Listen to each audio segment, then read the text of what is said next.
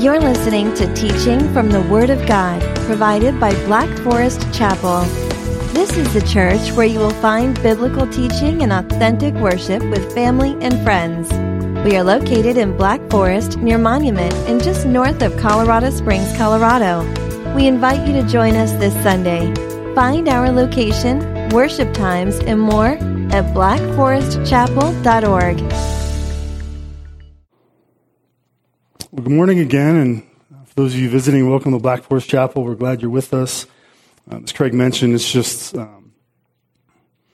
definitely a joy that we can gather again as God's people. I've been talking to friends around the country, other pastors, and we had some friends visiting in town this past week, and many churches are still unable to open at all. Some churches are saying it's going to be the better part of a year before they can come back together, and because of their sheer size of the church and managing all of those people and all the processes in place. So we are small enough that we have the pleasure and the privilege to be able to gather as God's people. So we're thankful for that. Thankful we can be here and celebrate the Lord's communion together for the first time. We were doing that from a distance through the video recordings, but this is much better. So thank you for being here this morning. We are in a series that we just started last week in the book of Exodus. So if you have your Bibles, please open to Exodus. It's early on in the Bible, so you should be able to find that right after Genesis, right? And it's really a continuation of Genesis. We talked last week about how it begins really in the Hebrew with the word and. So this is a story that is continuing. It is God's story. It is the story of Israel. It's our story. And so sometimes we separate Old Testament and New Testament in such a way that we think that God is different, and He is not. He is the same. How He's interacting with His people, how He has chosen to save through Jesus, definitely changes with the covenant of grace in the New Testament. But He is the same God. And there are going to be some themes as we walk through this together, and I hope that you'll read Exodus as we go, as often as you're able, just read through and start to pick up on some of these major themes. And last week we talked about suffering, we talked about sovereignty, and that will continue on through this book. We also see a lot about God's promises, God fulfilling His promises, God's plans, God's purposes. We see and look at God's holiness and the glory of God, that He deserves our worship, that He deserves all of the glory. We talked about that last week. Today we're going to talk about what it means to fear God, fearing God, and how that's a good thing, to be in reverence of God, to be in awe of Him, to fear Him and nothing else. And so I was playing around with a title, what do I do with this, and just kept it simple with fear God, but you could put in fear God, comma, not, and then put a space and fill in whatever you want, right? Fear God, not man. Fear God, not circumstances. Fear God, not even death. Right? We don't fear anything else. We fear God and nothing else. And when we do that, it goes well with us.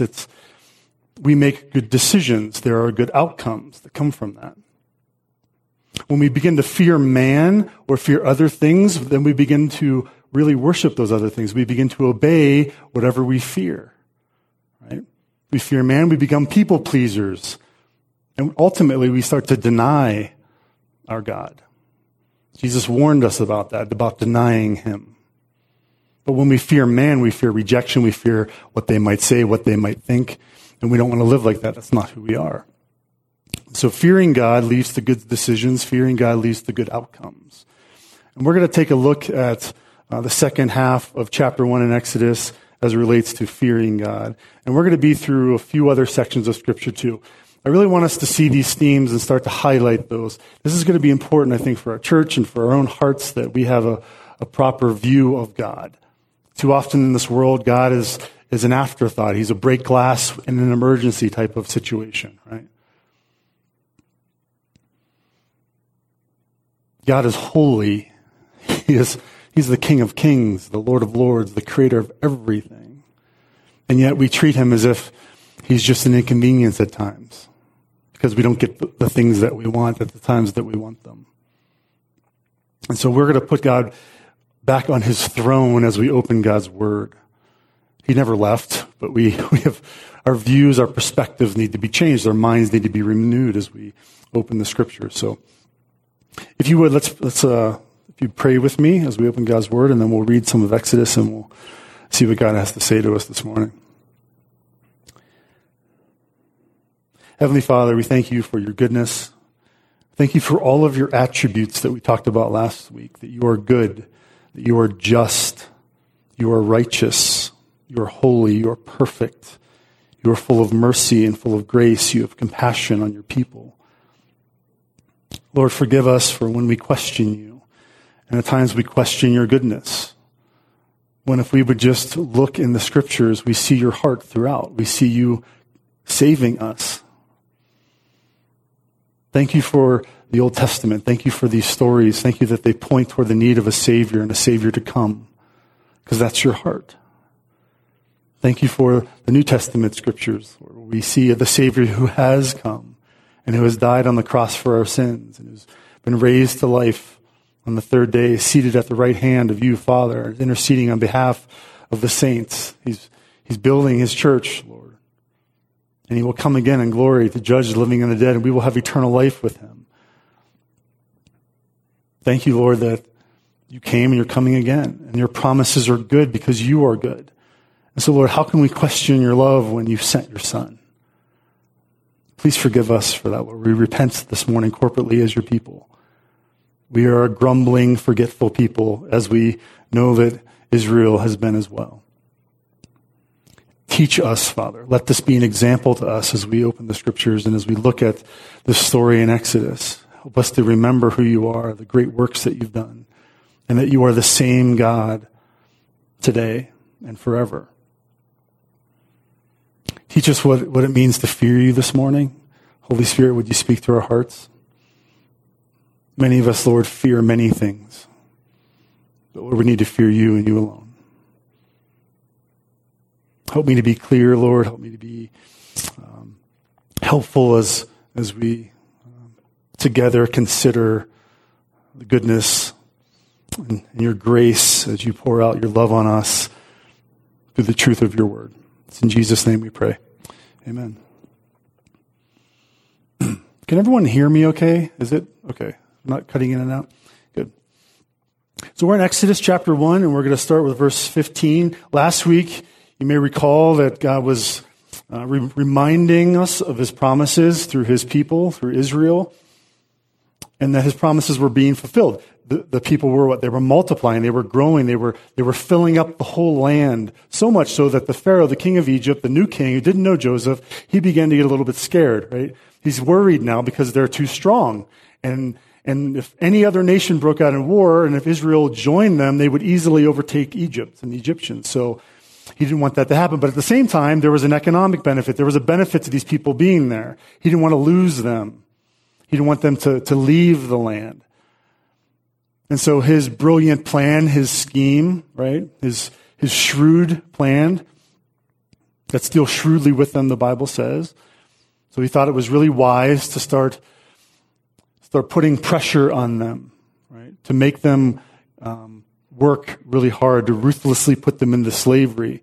And so Pharaoh has plan A, right? This is his brilliant plan. And plan A is, let's deal shrewdly, lest they multiply. So we're going to stop them from multiplying. We still want the benefit of their presence, but we don't want them to join our enemies. So we're going to get taskmasters, put them over them, right? And we're going to afflict them with heavy burdens, verse 11 says. So they afflicted them with heavy burdens. And so Pharaoh, the king of Egypt, has a decree. We will stop God's people. We will stop these Hebrews. We will stop Israel from multiplying. That is Pharaoh's decree as the incarnate son of the god Re in Egypt, being a god himself. This is his decree. I will stop them from multiplying. And so they started building cities, and he started expanding his kingdom through the hard labor of Israel. But then the King of Kings, the God of the universe who overrules all other kings, did something different. Verse 12, but the more they were oppressed, the more they multiplied, and the more they spread abroad. And the Egyptians were in dread of the people of Israel, in verse 12. So plan A, this is what we're going to do. This is the wise thing to do. And God, we talked about last week, he destroys the wisdom of the wise. You cannot thwart his plans and his purposes. They oppressed Israel and oppressed God's people, and they continued to they grew even stronger. The king of Egypt says, I will stop you from growing. And the king of kings says, no, I will cause them to grow, no matter what you do. This is the God that we serve. This is the same God that we serve today. And so plan B, let's make this even more ruthless, right? We're going to put them into some really terrible slavery. It's going to be bitter, hard service. Their whole life is just going to be horrible and terrible. And we're going to continue to expand our kingdom. And God says, no, I've got a better plan. My plan A still stands no matter what. And they continued to grow. So even as Pharaoh is having his cities expanded and his kingdom expanded through all of this work, God is expanding his kingdom and his nation and his people even more so. This is the economy of God. He can't be outdone, right? And so now we move to plan C. Pharaoh has some other plans that he thinks, since the first couple plans weren't working, of course he can overrule that and do something else. He's smart. He's a God. And so verse 15, let's read 15 through 22. Then the king of Egypt said to the Hebrew midwives, one of whom was named Shiphrah and the other Puah, when you serve as midwife to the Hebrew women and see them on the birth stool, if it is a son, you shall kill him. But if it is a daughter, she shall live. But the midwives feared God and did not do as the king of Egypt commanded them, but let the male children live. So the king of Egypt called the midwives and said to them, why have you done this, and let the male children live? The midwives said to Pharaoh, because the Hebrew women are not like the Egyptian women, for they are vigorous and give birth before the midwife comes to them. So God dealt well with the midwives, and the people multiplied and grew very strong. And because the midwives feared God, he gave them families. Then Pharaoh commanded all his people, every son that is born to the Hebrews you shall cast into the Nile, but you shall let every daughter live. So the king of Egypt has plan C now up his sleeve, right? And can you see the progression of evil? Can you see the seared conscience of those who do not believe in God, who do not fear God? Pharaoh fears everything else. I thought he was a god. I thought he was in control of all these things. I thought he had absolute power, absolute authority. Why should he fear people that are growing in multitude? Because if you don't fear God, you fear everything else, right? And so he's fearing these people, these Hebrews. And so his next plan is to kill them. And we see this as just a continuation of sinful man and the progression of evil. In Romans 3, verse, we'll start in verse 9, talking about how no one is righteous. He says, what then? Are we Jews any better off? No, not at all, for we have already charged that all, both Jews and Greeks, are under sin, as it is written. No one is righteous. No, not one. No one understands. No one seeks for God. All have turned aside. Whether they have become worthless, together they have become worthless. No one does good, not even one. Their throat is an open grave. They use their tongues to deceive. The venom of asps is under their lips. Their mouth is full of curses and bitterness. Their feet are swift to shed blood. In their paths are ruin and misery. And the way of peace they have not known. Why is that? There is no fear of God before their eyes. People that don't fear God are willing to do whatever they have to protect everything that they have, because they fear everything and everyone. And this is the direction that the king of Egypt, that Pharaoh, is taking. He's going from putting them in the hard labor and trying to break their morale and break their spirit and cause them to be in despair and discouragement and bitter hard labor, and yet God is multiplying them. So the next step is what? Well, I'm gonna kill the male sons that are born. And this is under the cloak of darkness. This is deceitful. He doesn't even have the courage to do it himself. If he's really worried about a military uprising, why didn't he just use the military to go after them? Instead, what he calls midwives in. And he calls these Hebrew midwives, and he's asking them to take on the role of murderers, of assassins against God's people. And it says they're Hebrew midwives, and there's plenty of information out there. Are they really Hebrew midwives? Are they just midwives to the Hebrews? Were they really Egyptians? Their names are actually Semitic. Their names are Hebrew in origin, so it kind of makes sense that they're probably Hebrew midwives, even though they live in Egypt. They may not have had families of their own. That's why God gave them families as a reward for fearing him. Perhaps they were Egyptians that have been assimilated and understand who God is because they served the Hebrews as midwives. We're not exactly sure. Based on everything I've read, I believe they probably are Hebrews. And the fact that there's only 2 of them that he's asking to do this work, and we saw how many of them actually were part of the Exodus later on in the story.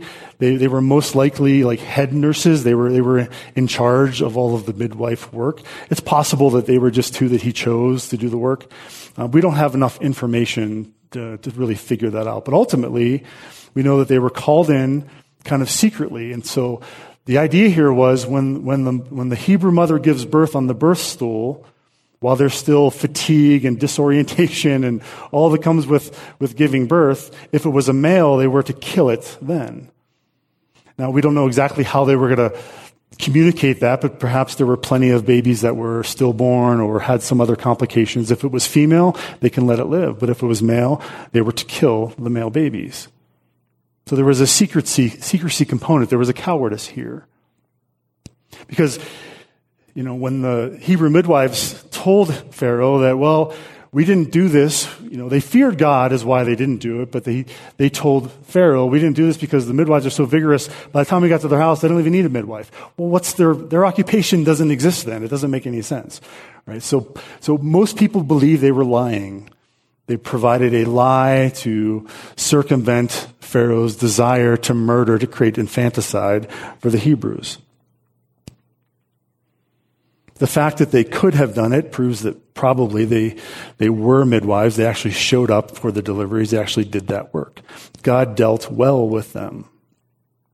And so, as a side note, some might say, well, then what you're telling me, Mike, is that lying is justified as long as it's for a good reason, I can lie, right?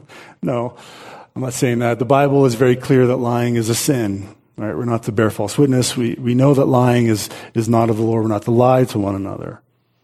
We see instances in Scripture, this being one of them. If you think of Rahab, the prostitute who hid the spies and then told the men who were sent by the king of Jericho in Joshua 2, all the men escaped. They left out the gate before the gate was closed. If you hurry, you could probably catch up with them. And really, they were on the roof. They were being hidden by Rahab. And why? Because she feared God. The hearts of the people were melting because of this God of the Exodus and all the things and stories they were hearing. And so she obviously lied as well. Are these prescriptive? Are these things, principles we're supposed to be carrying on, that it's good to lie? Well, these were desperate situations. This was life and death. This was about a whole nation, a race of male babies that were going to be killed. God never condones the lying, but he's pleased with their hearts. They were blessed because they feared God. And they chose to lie instead of murder.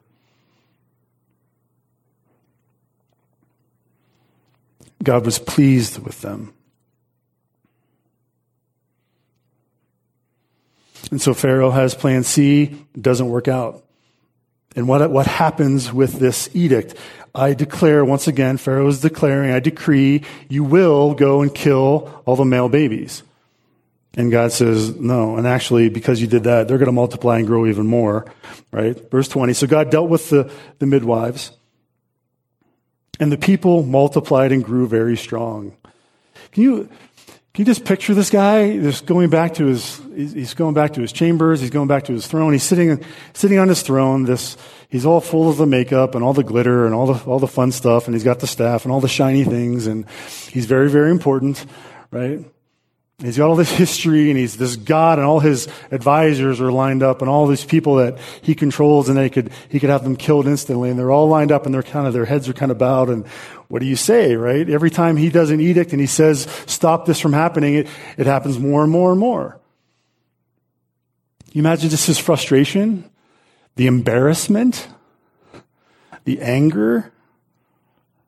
Can you see why he's getting more bold in his willingness to stop this? God is frustrating his ways. Proverbs 21:1 says, "The king's heart is a stream of water in the hand of the Lord. He turns it wherever he will." Proverbs 19:21, "Many are the plans in the mind of a man, but it is the purpose of the Lord that will stand." It is the purpose of the Lord that will stand. You can't stop the Lord. He's going to do what he needs to do. And so, not only do the people grow and very strong, because the midwives, in verse 21, fear God, he gave them families too. He just keeps pouring on the insult, right? He keeps showing his power, and he keeps growing his people.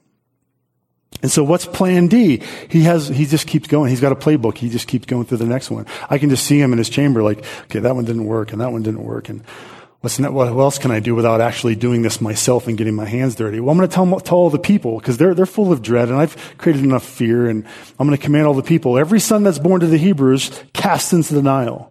Let every female live. So that's plan D. And we'll see next week in the birth of Moses how God overcomes that. Do you see this pattern that we see in Scripture? That the more you try to oppress God's plans, the more that he is glorified when they take place. This is throughout the Scriptures. And he's the same God today. I'm just going to take us through a few other examples here as an encouragement. I don't know if you're reading the Bible. I don't know if you're in the Scriptures right now, but you need to be. This is the encouragement that we get. Unless we read, we're not going to remember, right? We're not going to be encouraged. We're not going to be built up. We're not going to be fed. If we once again, we see this pattern throughout. God stacking the deck, well, it's not really stacking, but kind of stacking the deck against himself, making things impossible so that all of mankind looks at it and says, that can never happen. That will never happen. Man is too strong. God is too weak. And he creates the situation so that only he can save. Only he can receive the glory. And this happens time and again. If you turn to Judges, turn with me, if you have your Bibles, Judges chapter 6. And so I'm just going to pick a few points here, but we can see this throughout. We're going to see this throughout the book of Exodus. Remember, Exodus is meant to be remembered. We talked about that last week. This is a story of freedom from bondage, right? And freedom to a promised land, a place and a people that rests with God. So they're being freed from bondage and freed to a life with God. Just as we as believers in Jesus Christ, we're freed from our sin because of his sacrifice. We're freed to a life with Christ, an eternal life with him. Right? Moving from slavery to salvation. And we see God continuing to do this. Even as we move through the book, the rest of the book of Exodus and into Joshua and the conquest of Canaan, the conquest of the promised land, God's doing that. The Lord's the one that saves the day. The battle is the Lord's, right? And yet he still chooses to use us. He wants us to be a part of it, to trust him, to glorify him, to worship him. And how gracious is he and faithful even in the faithlessness of of his people who continue to grumble and move away from him. He always brings them back. And so we see in Judges 6 the story of Gideon. A lot of you know the story. Maybe some of you don't, or we need to be reminded of it. We see this pattern, right? Chapter 6, verse 1, we'll just kind of bounce through a few sections here. The people of Israel did what was evil in the sight of the Lord. And so the people become forgetful. They become complacent.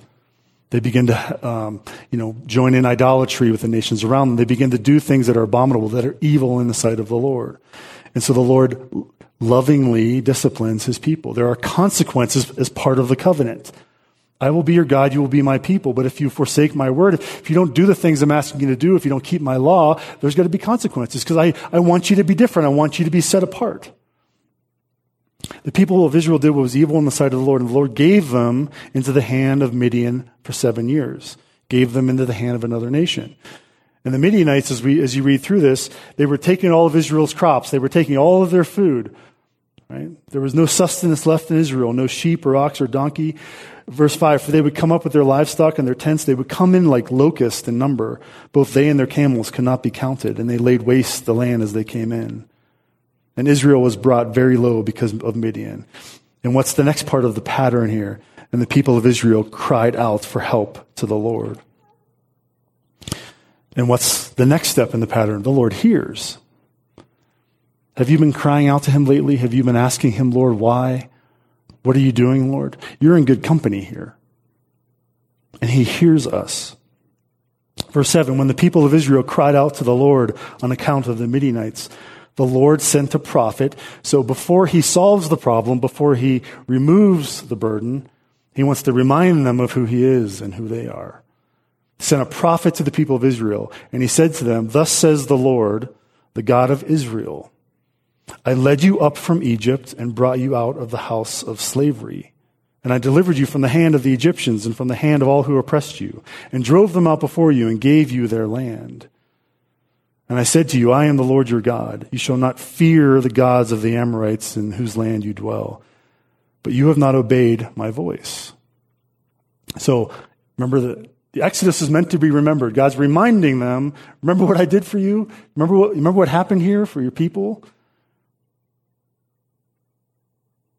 And I said to you, I am the Lord your God. You shall not fear the gods of the Amorites whose land you dwell. But you have not obeyed my voice. They feared other gods. They stopped fearing the one true God, started to fear others. And so he reminded them. Verse 11, now the angel of the Lord came and sat under the terebinth at Ophrah and belonged to Joash the Abiezrite, while his son Gideon was beating out the wheat in the winepress to hide it from the Midianites. And the angel of the Lord appeared to him and said to him, the Lord is with you, O mighty man of valor. And Gideon said to him, please, sir, if the Lord is with us, then why has all this happened to us? And where are all of his wonderful deeds that our fathers recounted to us, saying, did not the Lord bring us up from Egypt? But now the Lord has forsaken us and given us into the hand of Midian. Does that sound like a familiar phrase, a familiar complaint from our hearts? Well, Lord, you did all these other great things, and you have all these promises, and you said you were going to do this, and you said, where is, and Gideon, please, sir, if the Lord is with us, why is all this happening to us?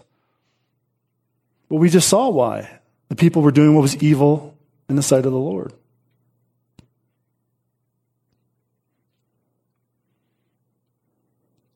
Sometimes when we're in our times of crying out to the Lord, which is good, which is necessary, sometimes we cry out with a self-justification, a sense of self-righteousness. I deserve better. I didn't do anything to deserve this, Lord. Why are you doing this? I'm such a good person, right? I go to church. Now that we're in church, I socially distance at church, right? I use at least a half a gallon of hand sanitizer every time I look at somebody. Lord, I'm doing all these great things. I'm trying to protect people. I'm trying to walk with you. I give my tithe. I serve my time. Sometimes that's how it feels, right? I serve my time in my ministry. I don't cuss. I don't swear. I try not to yell at people. And, I don't cuss and swear in front of other people. And then once you start to get down to it, you start to be like, oh yeah, Lord, I'm terrible. I'm a sinner. I repent, Father. And that should be the place that we start, right? Our Father who art in heaven, hallowed be your name. We putting God on his throne, putting him where he belongs, in our minds and in our hearts. And when we put him there and realize who he is and what he has done, then we put ourselves down here. We can't help but bow down. We can't help but get on our knees. We have to get a little bit lower because of who he is. Fearing God helps us to worship, right? But when we don't fear God, all we do is question. So here's Gideon. Where are all these wonderful deeds? But now the Lord has forsaken us, he says. Verse 14, and the Lord turned to him and said, go in this might of yours and save Israel from the hand of Midian. Do I not send you? So here's the solution. The world's crumbling around you. Things are terrible. The church is struggling.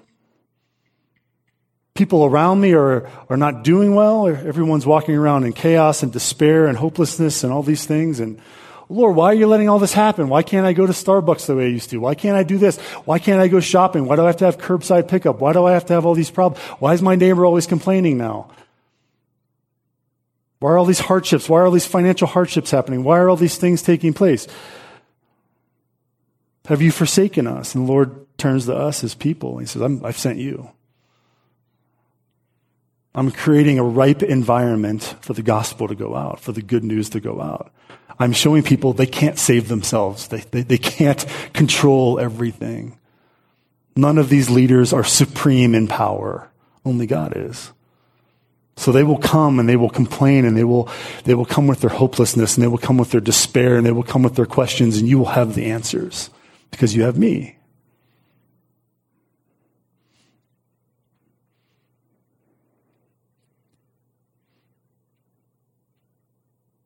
Do I not send you? Verse 15, and he said to him, please, Lord, how can I save Israel? Behold, my clan is the weakest in Manasseh, and I am the least in my father's house.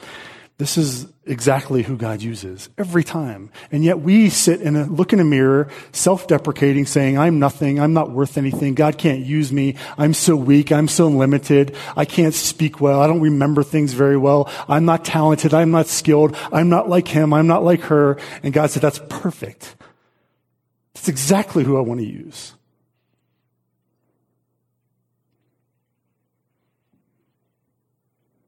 You've got to stop believing all these lies. Please, Lord, how can I save Israel? Behold, my clan is the weakest in Manasseh, and I am the least in my father's house. And the Lord said to him, but I will be with you. That's the key. I will be with you. He said it to Joshua, said it to Moses. And you shall strike the Midianites as one man. Did you know how many there are when this takes place? And you'll see this if you go to chapter 8, verse 10, but you kind of see the breakdown. God gives us numbers for a reason. He wants us to see what he's doing. 135,000 soldiers. 135,000 will be struck down as one man.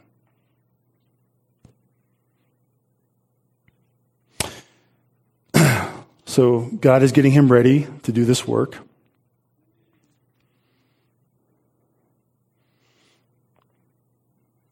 Chapter 7, so Gideon getting his army ready. Chapter 7, verse 2, the Lord said to Gideon, the people with you are too many. So he's got about 32,000 people to take on 135,000, 32,000 people. And the Lord said to Gideon, the people with you, there's too many of them to give the Midianites into their hand, for me to give the Midianites into their hand, lest Israel boast over me, say my own hand has saved me. So God is saying, there's too many of you because I deserve the glory because it's my battle and I'm going to give you the strength to win. So you need to get rid of some of these people. There's way too many. He's stacking the deck against himself. And so my own hand, it says verse 3, now therefore proclaim in the ears of the people saying, whoever is fearful and trembling, let him return home and hurry away from Mount Gilead. So people that are fearful and trembling, God says you can go home. Then 22,000 of the people returned and 10,000 remained. Okay, so 10,000 versus 135,000. And God said, well, verse 4, the people are still too many. So take them down to the water, and I'm going to test them for you there. So depending on how they drink the water, God was going to sift out more, right? And so the ones who lapped the water like a dog, who like bent over and licked the water, those are the ones that God wanted, right? And there was 300 of those. So God said that's your army. That's who you're going to take into battle.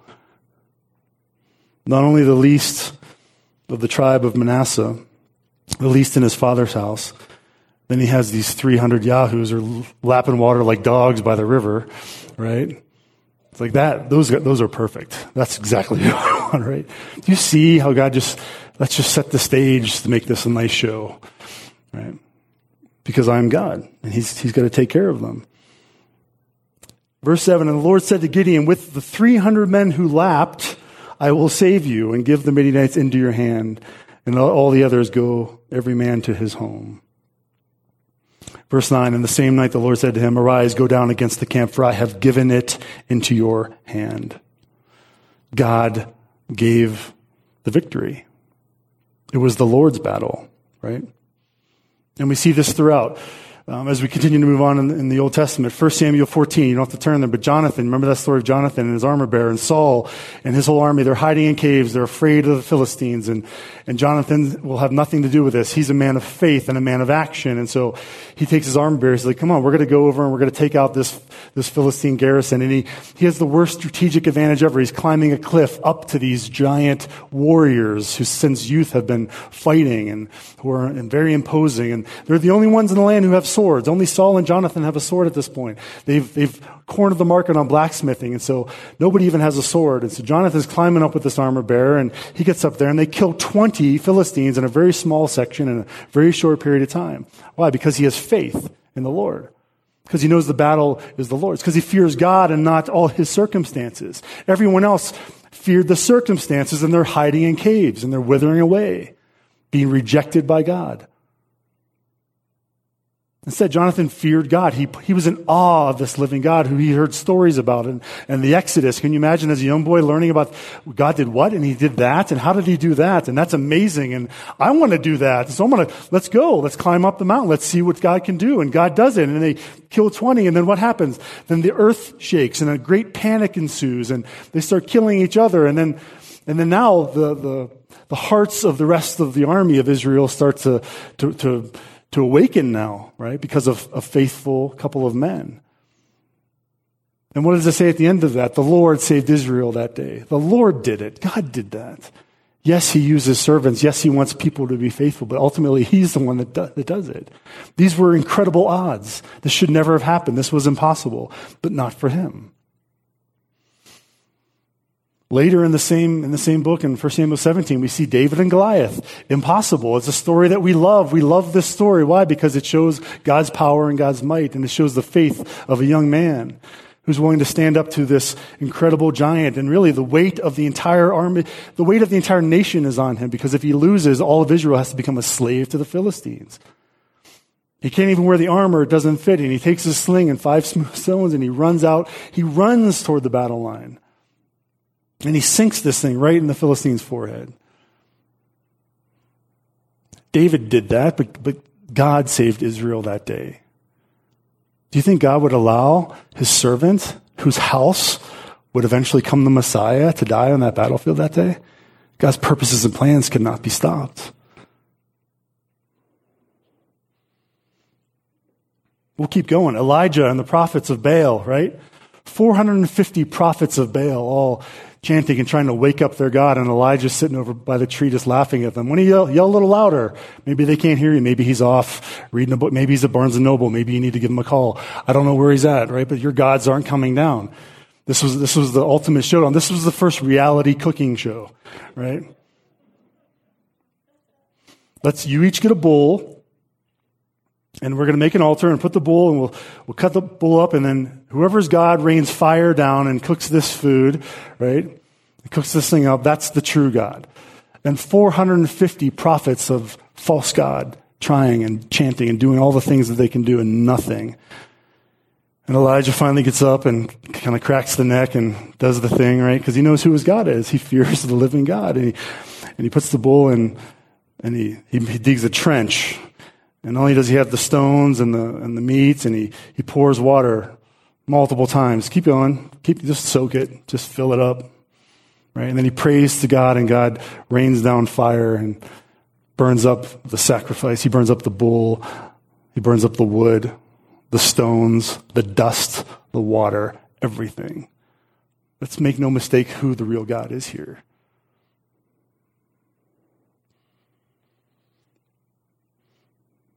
Later in 2 Kings 6, Elisha and the king of Syria. The king of Syria is trying to get the upper hand on Israel. Why do they keep moving? Why do they keep finding out what we're doing and what our plans are? Well, there's this man of God there, and he keeps telling them, well, let's go take this guy out. And Elisha and his servant come out of their tent in the morning, and there's an encampment, a full army all the way around them, chariots and horses all around. And the servant is fearful. What are we going to do now? And Elisha prays to have his servant's eyes open. And when he looks up, there are chariots and horses of fire surrounding the army. God's army is there. His army is in place. You cannot thwart God's plans. He is more powerful. Nehemiah and Esther, against all odds, facing death, God protecting them because of their faith, their courage. Same with the prophets all the way through the New Testament and the birth of Christ. And we see Herod, same type of thing that you're going to see with Pharaoh here, saying, let's kill all the newborns, let's kill all the males, let's stop this progress, let's stop this God from multiplying and from his people from taking us over.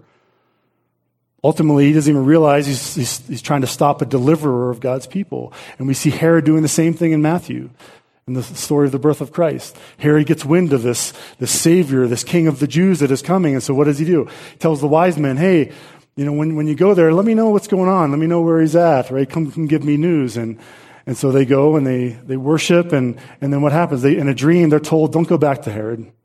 Go somewhere. Go back home. And Herod finds out that he was tricked by the wise men. So then what does Herod do? The same plan, right? He's following the same satanic playbook here. He became furious, and he sent to have all the male children killed. But God circumvented all that. God overruled all that. He appeared to Joseph in a dream, take your son, take your wife, go to Egypt. Once Herod died, take your son, take your wife, go to Galilee, city of Nazareth.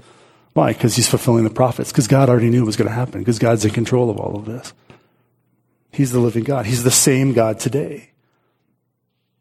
Every time the Pharisees tried to trap Jesus, he would turn their scheming words and their traps right back on them.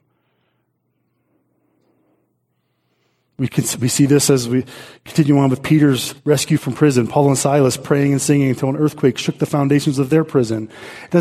Every time they try to lock up God's people and God's servants and God's messengers, the gospel keeps going out. Paul, we're going to put you in chains. We're going to bind you. We're going to put you in prison so you can't do any more harm, right? And God says, well, you're binding my servant and putting him in prison, but I'm sending him to spread the gospel. And he's in prison, and he's sharing with the guards, and he's sharing with other people, and then he's writing prison epistles. He's writing God's word through the inspiration of the Holy Spirit. And we get 4 of them. We get Ephesians, Philippians, Colossians, Philemon, that are now still something that we as the church continue to read for our edification and our encouragement. Why? Because some man in authority, some important person thought that they could stop what God was doing. And look at it now. Look where they just gave Paul a retreat to do some extra writing. They just gave him a break. Here, just sit and just focus, Paul. I'm going to give you some food, and you'll have plenty of visitors, and just take some time. I need you to write some stuff out for me. This is who he is. Every attempt to silence the gospel, to push down God's people, results in God's word being spread. Does that encourage you this morning? With all that's going on in the world around us? We should be expectant. We should be worshipful because God's in control of all of this. He can't be stopped. His church can't be stopped. They don't know what they're doing, right? Those in power, those with evil intent, it's the same story. It's the same king of Egypt story. The very people that were blessing Egypt, that were blessing Pharaoh by the strength of their number, through economic capacity, through being able to just flourish as a region, were the very people he was trying to cut off and stop out of conviction, out of fear. And us as God's people today, we're to be salt and light. We're to help a dark and dying world. We are to stave off the decay that is happening, to bring flavor to this world as salt, right? We're to preserve, and God's grace, we bring blessing to people that we're around. And we are to bring light. We bring the light of the gospel. We carry Jesus Christ with us, and there's goodness in that. And some people are drawn to that, others are repelled by it. But ultimately, there is a grace when God's people are still here, when we're here, when we go out into our workplaces and our neighborhoods, and we provide words of encouragement, words of life. And so people are drawn to that to some degree, but at the same time, that same grace comes the Holy Spirit of God that indwells us, and that same Holy Spirit brings conviction of sin. And so now they want us to turn the light off. They want to keep doing things in the dark. They want to stop God's people. And so when you see on the news that in California they're reverting backwards and telling people you can't sing in church. And here's the unscientific data that keeps moving every week to tell you that you can't do that. But you can't sit, you can go to the church building, we'll let you do that, but you really can't do anything that the church would normally do. You can't fellowship, you can't be around people, you can't sing, right? But we're going to let thousands upon thousands of protesters in every major city in our state continue to speak whatever they want, whenever they want. Don't be surprised by that. That's the history of man. Always trying to, without even realizing it at times, stop the progress of God and his people. They're threatened by it. They don't understand it. They will try to subdue it. But the history of God is whenever you do that, God's people will grow. His word will go out. People will hear the good news of Jesus Christ. It will always work against them. So be encouraged. Be in prayer. We're people of prayer. God uses our prayer to usher in his kingdom on this earth. But don't be discouraged. Too many Christians are discouraged walking around because they're reading the news feeds and they're watching the news more than they're reading the Bible. I just went through all these stories this week, and this could have been a sermon by itself, but because I have a second page, I guess we'll finish here. But there's so many. I mean, I have all these things marked out because I can't stop looking at all the things that God has done. I might as well just buy a gigantic sticky note and just stick it on the whole thing. It's the whole thing.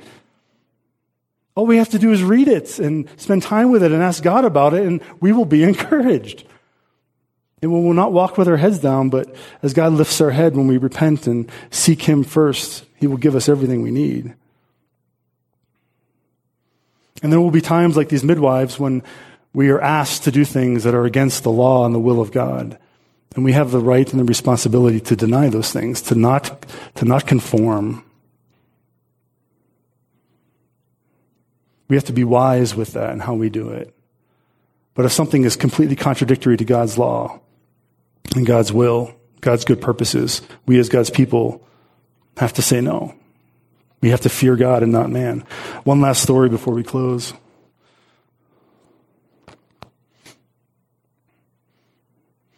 Acts chapter 5. If you have your Bibles, go ahead and turn to Acts chapter 5. We'll finish with this story.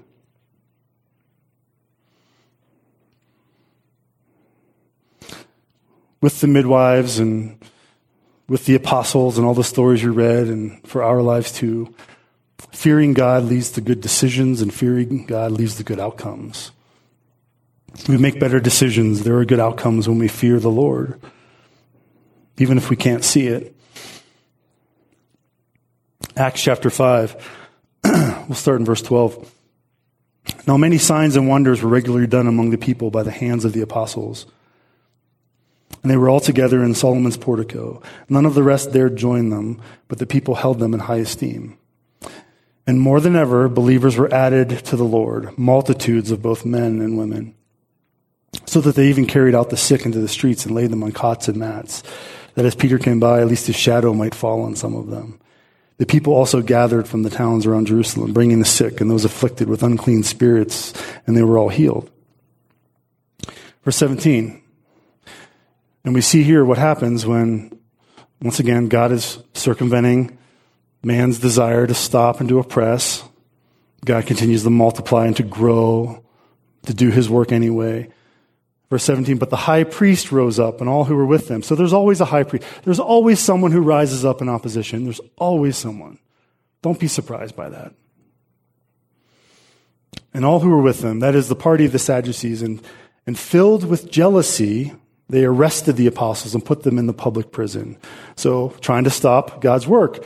We'll stop them. They're going through the playbook, right? But, verse 19, during the night, an angel of the Lord opened the prison doors and brought them out and said, go and stand in the temple and speak to the people all the words of this life, of this Jesus.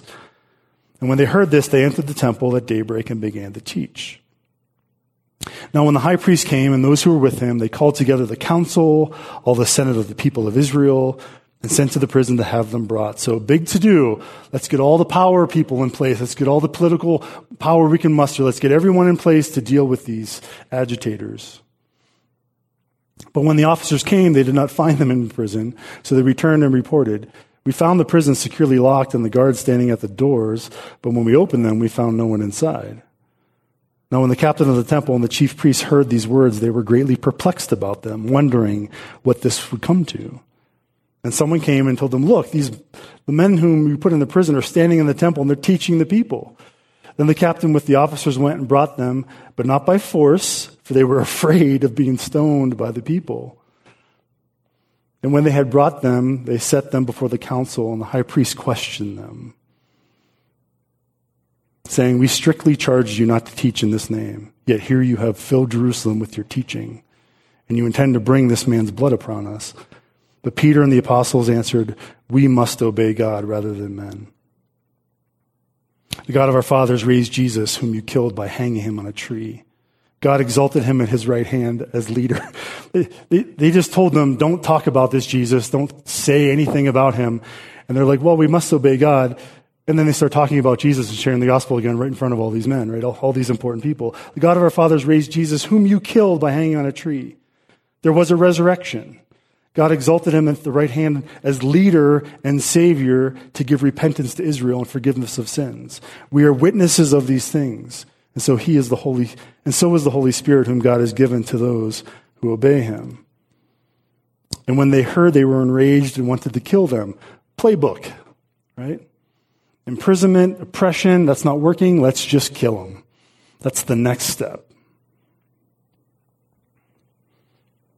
But God had other plans.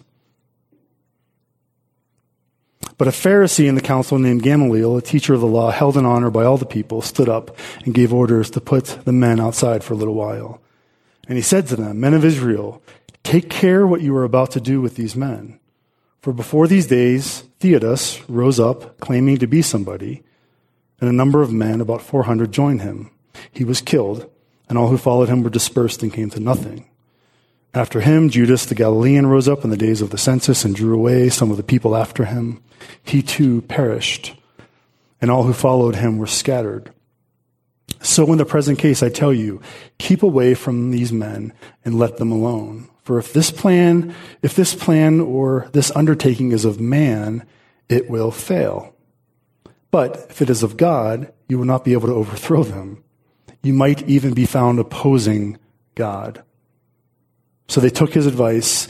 When they had called in the apostles, they beat them and charged them not to speak in the name of Jesus and let them go. Then they left the presence of the council, rejoicing that they were counted worthy to suffer dishonor for the name. And every day in the temple and from house to house, they did not cease teaching and preaching that the Christ is Jesus.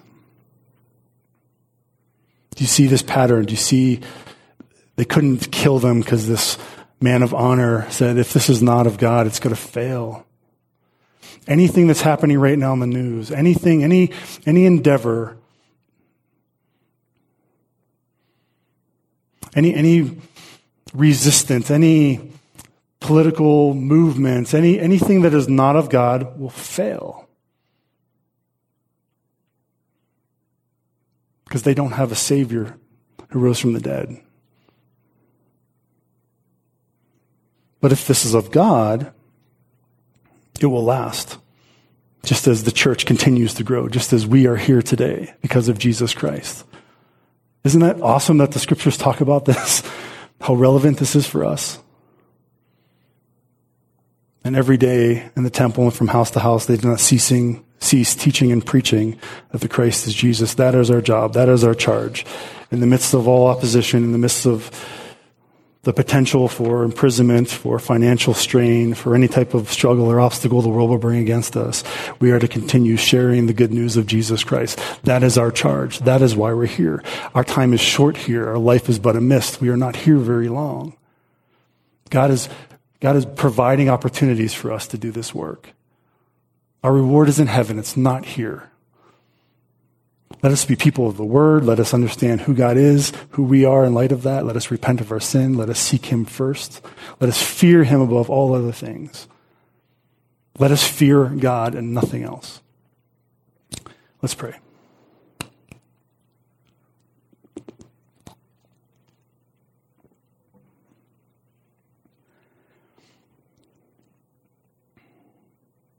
Father, we thank you for your word. Thank you for your truth. It is by the hearing of your word that we have been saved. It is by the reading and the hearing and the studying of your word, Lord, that we are sanctified, that we are made holy, we are made like your Son. And we desire that above all things, Lord. Forgive us, Lord, for fearing man, for fearing circumstances, for fearing other things in this world that have no lasting value, Lord. May we fear you only, the holy and living God. May we seek you only, Jesus. You're the only one with words of life. Where else can we go?